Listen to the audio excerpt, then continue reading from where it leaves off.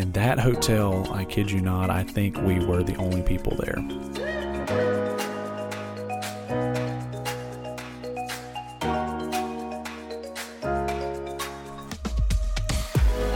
All right. Well, thanks so much for tuning in to the Essential Podcast. This is Tommy Barco, and today we're going to talk about traveling during COVID. Yeah, Tommy, I heard you took a little trip. Apparently you're feeling really brave and did a little, got out of the house for sure, which I think a lot of people have been either wanting or needing at this time. Yeah, it was much needed, and just full disclosure here, this would have been Memorial Day week. So we are 14 days plus beyond that at the time we're recording this podcast. So for anyone that may be concerned about how we fared during the aftermath, we are still healthy and safe. So we were able to successfully travel and actually visited 3 states, stayed in 5 different hotels over the course of a week and a half or so. And it was an interesting experience for sure. Even from city to city within the same state, there was some interesting things to talk about. Well, and to put a little bit of a timestamp on this, so you were traveling Memorial Day weekend. Right now, we're looking at the very beginning of July, and we're starting to see, and so this might, it's actually a timely episode, I think, because we're starting to see other states begin potentially lockdowns or certain levels of lockdowns again. California, Texas, Michigan, I think there's 2 others. Florida would be another one where they're starting to say you can't go back to the beaches, you can't, bars are being forced to close. So I think this is timely because summer's here and people might want to get away and find some things to do that's just not at home where they've been the last 4 months. Yeah, for sure. And that's part of what prompted this discussion because, when we made our plans, we were in the middle of just reopening within our state and in the U.S. And things from there, kind of completely opened and got back to some sense of normality. But now, as you mentioned, we're seeing things kind of being reeled back in, and that's going to be probably the reality as we continue to navigate this. So here's the setup for this. We had originally planned a summer trip out west. It was going to require, obviously, rental cars and staying in some big cities and then getting into some national parks and flying to do so. And so in the midst of all this, obviously, we began to reconsider all of our plans. We were torn about flying. Hey, this may be the safest time ever to fly because things are being sanitized and the planes aren't full and people are wearing masks. But at the same time, do you want to be that far away and expose yourself to things? And of course, we know even more now than we did just a few months ago when we were making these decisions. And so it's been interesting to kind of wrestle with the reality and the logic and the emotion and all the things that we've all been having to deal with and interpret. So all of that to say, we ended up canceling those plans. We wanted to do that trip when we can fully enjoy it and decided to do something where we could drive. And that, on a previous podcast, we talked about 2 essential travel destinations. Mine was Key West. Matt, yours was Charleston.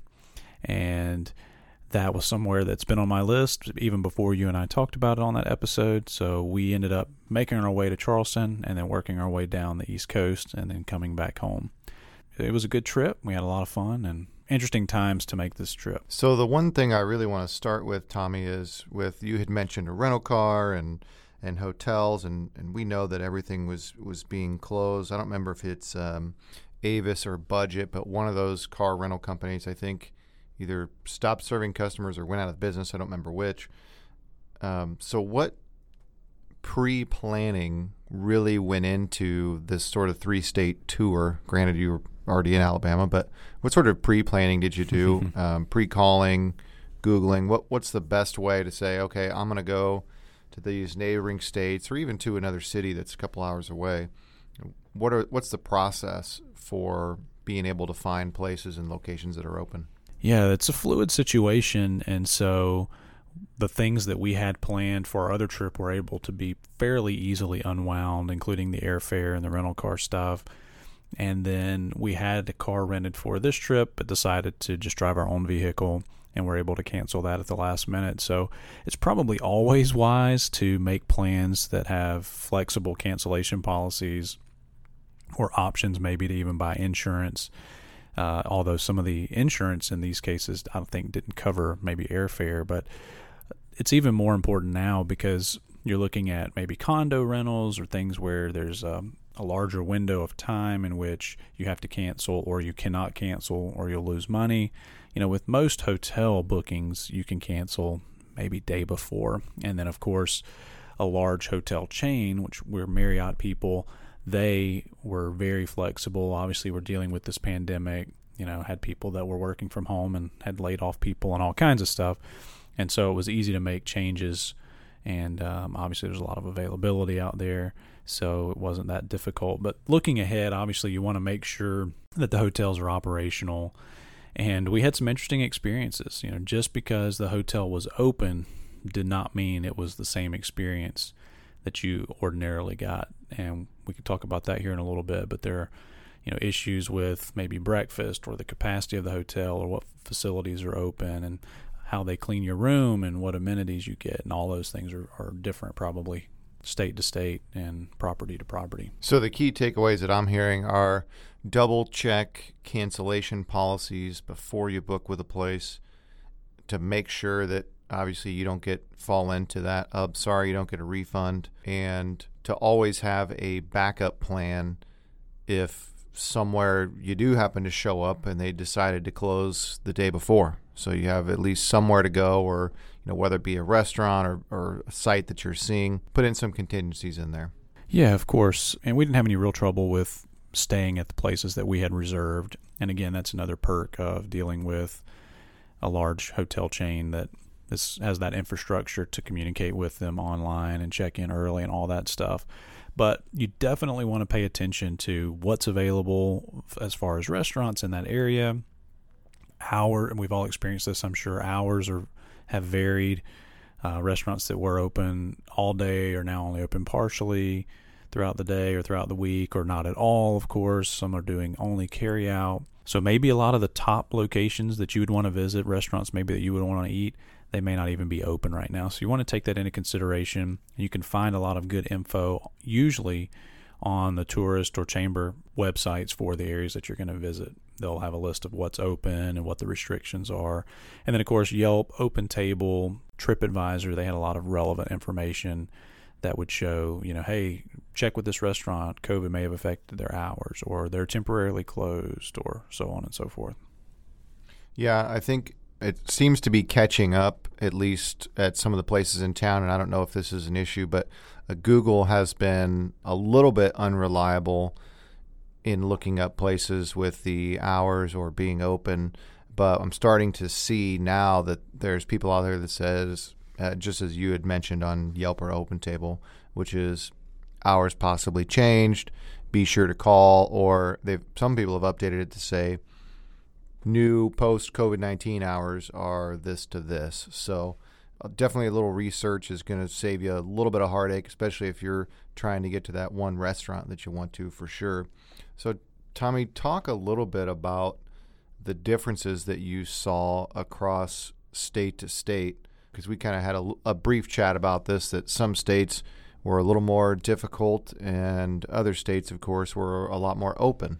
Yeah, I think that was the most interesting thing for us from an observation along the way. We started here in Alabama and stayed near Auburn in Opelika, and it was a resort hotel, and it was fully functional for the most part. The restaurant was limited and doing carry out for some of the day, and very limited in restaurant dining because there was one on site there. The pool was open, but it was at limited capacity, and you kind of stood at the gate to wait to get in. They would sanitize an area if there was one available. So again, it all felt like a well-oiled machine.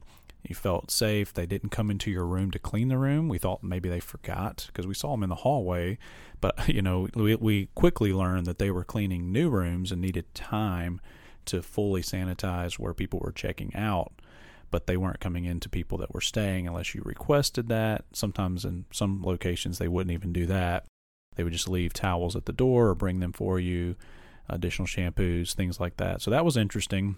And, one of the things we enjoy about being on vacation, and Matt, I think you're the exact opposite of this, is we like them coming in and cleaning the room, making the bed, organizing everything, because obviously that doesn't happen at home unless we do it. So it's kind of one of the perks of vacation for us. But I think you're the lock it down, don't come in my room, aren't you? I am 100%. And actually,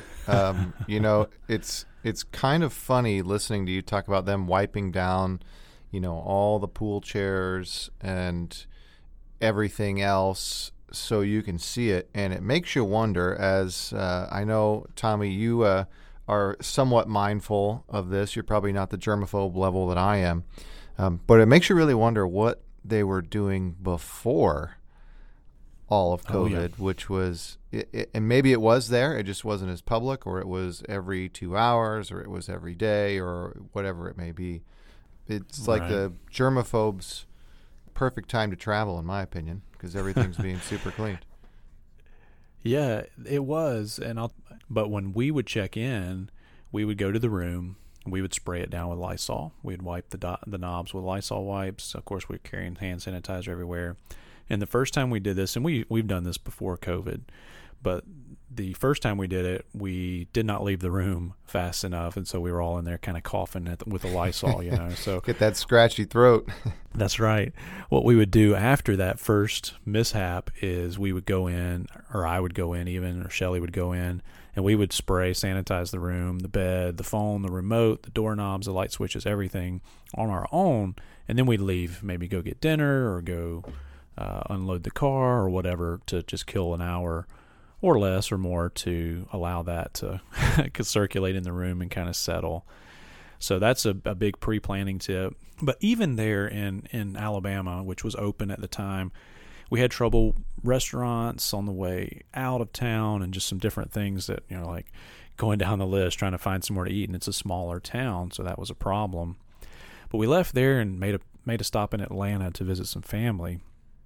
And I had been hearing that Georgia was like the first to open. They criticized, I think even the president criticized Georgia for opening. And at least the initial visit to Georgia for us was the exact opposite. Like, felt like everything was shut down, limited, closing early. And maybe this was just the area of Atlanta we were in. But we checked into that hotel. The doors were locked. You had to call to get them to let you in. We went in. There's one person working. She was wearing a mask, of course, and she checked us in, said, hey, the bistro's closed. We will have coffee and muffins available in the morning, but there's no food to order. You're just kind of out of luck. And that hotel, I kid you not, I think we were the only people there. Wow. She was probably the only staff member there as well. And the next morning, I got up to go get the muffins and the coffee. And I come into the lobby area where the bistro is and the check-in area, and she's literally sitting at a table in the bistro folding towels and washcloths. And she gets up to go get the coffee. She's like, hey, I've got to brew it. It's going to take a couple of minutes. And she brings out a plate of muffins. She kind of asked me how many I needed before, and then she brings out a plate for me to kind of pick off the plate. Of course, they were wrapped. They're the pre-wrapped muffins. So that was a dramatic difference from our first stay at this resort, where there were precautions, but there were a lot of people there. Everything was kind of open and functioning. Then you could, eat and not really feel much different to there, where it really felt like war zone kind of apocalypse hotel stay. It was different than anything we'd ever experienced. And then we left there to go into Charleston. And we arrived in Charleston at a reasonable hour late in the evening, and you had to go upstairs to check in. So we're kind of downstairs waiting with the kids. Shelly goes upstairs to check in, and maybe 10 minutes, 15 minutes later, she's like, there's nobody here. I'm like, should we come up? What's taking so long? So we all go up. There's nobody there. The office door is open. The phones are ringing. And this is a large waterfront hotel on the river in Charleston. Mm-hmm. With a marina and everything. And another patron of the hotel comes through and makes a comment that he's had problems, but good luck finding somebody. There's one person there. So literally 30 minutes later, this is after 1-800 numbers are called and everything, She comes kind of rolling up. She's hot, sweating. You could tell she's just came from across the property. I don't know. But she checks us in. This is a long story. I'll make short. She ends up giving us a key to a room that was already occupied. She meets us in the lobby. Like, we're coming back down to, after we discovered this, she had realized it and gave us a different room key and apologized. And same thing next morning, coffee, muffins were set out. Nothing else was open. The bistro wasn't open, or, the restaurant area was closed. And there we really saw very little housekeeping staff. We asked them on the way out one day to change towels and give some toiletries and such, and they didn't. So we had to seek that out later. And so it kind of went from good to bad to worse. And we were starting to think, man, did we make a mistake here? Is this going to be our experience going forward? And we had a great time there, but it was still different from a tourist attraction standpoint too. But then that actually led to the remainder of the trip being very, very normal, and also back in Georgia. So I'll pause there, man, because I've been talking a lot. Any questions about all that story so far? It was an interesting journey for sure. Well, it does sound interesting, and one of the things that I'm hearing that probably needs to be done if you are going to take that road trip is you're going to want to call the hotel and probably ask, and whether or not they'll tell you is a whole nother story, of course. But ask them what services they're offering. Do they have breakfast? Do they not have breakfast? I would say, from a standpoint, and I usually do this anyway when I'm on a trip, but I'd probably be bringing at least, if I've got extra room, at least my own soap and all that good stuff, probably an extra towel just in case, and definitely breakfast bars, because I'm not a muffin guy. So yeah, and we did some of that research ahead of time too and got some feedback beforehand. But the reality is, these places were just reopening in some cases, the hotels that is, and you would think that they would not do so without the ability to have staff in place to operate like normal circumstances. But these are not normal circumstances, and they were not able to have staff come back in, whether it was a financial issue or they were unavailable or they were sick or who knows, right? So it was definitely a shift for us, where we're used to there being staff available, and if you didn't have the employees to operate, then you would not reopen. But that's not what happened. They probably remained open the whole time. They just didn't have visitors. So very interesting. Mm-hmm. Well, and I think this really caught everyone off guard. I saw a really good message from the Shark Tank guy, Robert Herjavec. You familiar with him? Mm-hmm. Yeah, and it said, what was your 2020, or where did your 2020 digital plan come from? Your CEO, your CIO, which is the Chief Information Officer, or COVID-19? And I think that's probably how a lot of the pandemic planning happened. It happened on the fly, and not really to tie this back to financial planning, everything. But that's why the process has to be there for these sudden things that come up. And I think it caught a lot of people with off guard or on the wrong foot with all of this going on. So one last question, Tom. We're almost to 20 minutes or beyond 20 minutes a little long here. Yeah. So tell me, how was your lunch or dinner at the Charleston Crab House, which I recommended in the travel podcast 3 years ago? Yeah, it was excellent. So we did make plans to visit there. They were open, and I would definitely recommend checking it out if you're in Charleston. Thanks for that tip.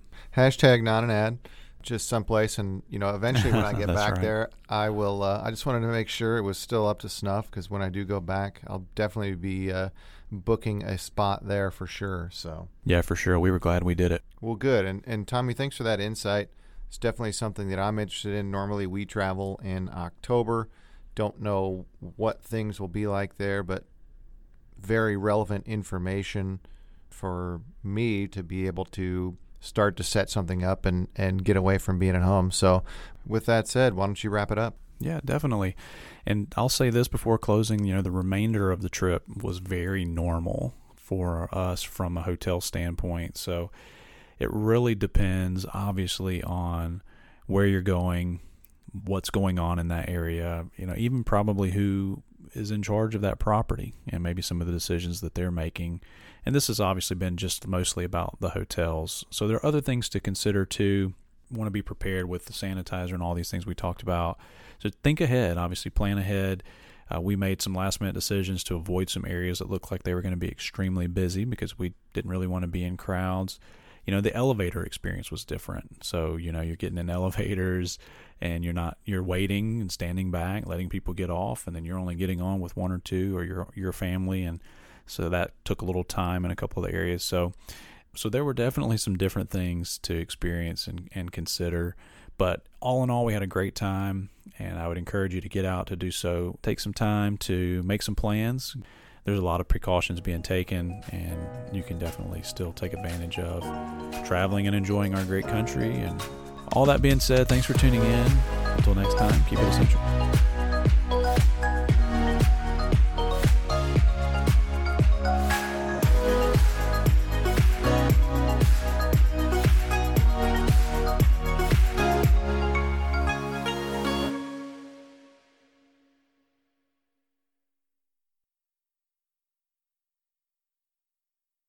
And thanks for sticking around after the music. We just have a quick disclosure for you. Securities are offered through S.A. Stone Wealth Management, Inc., and advisory services are offered through S.A. Stone Investment Advisors, Inc.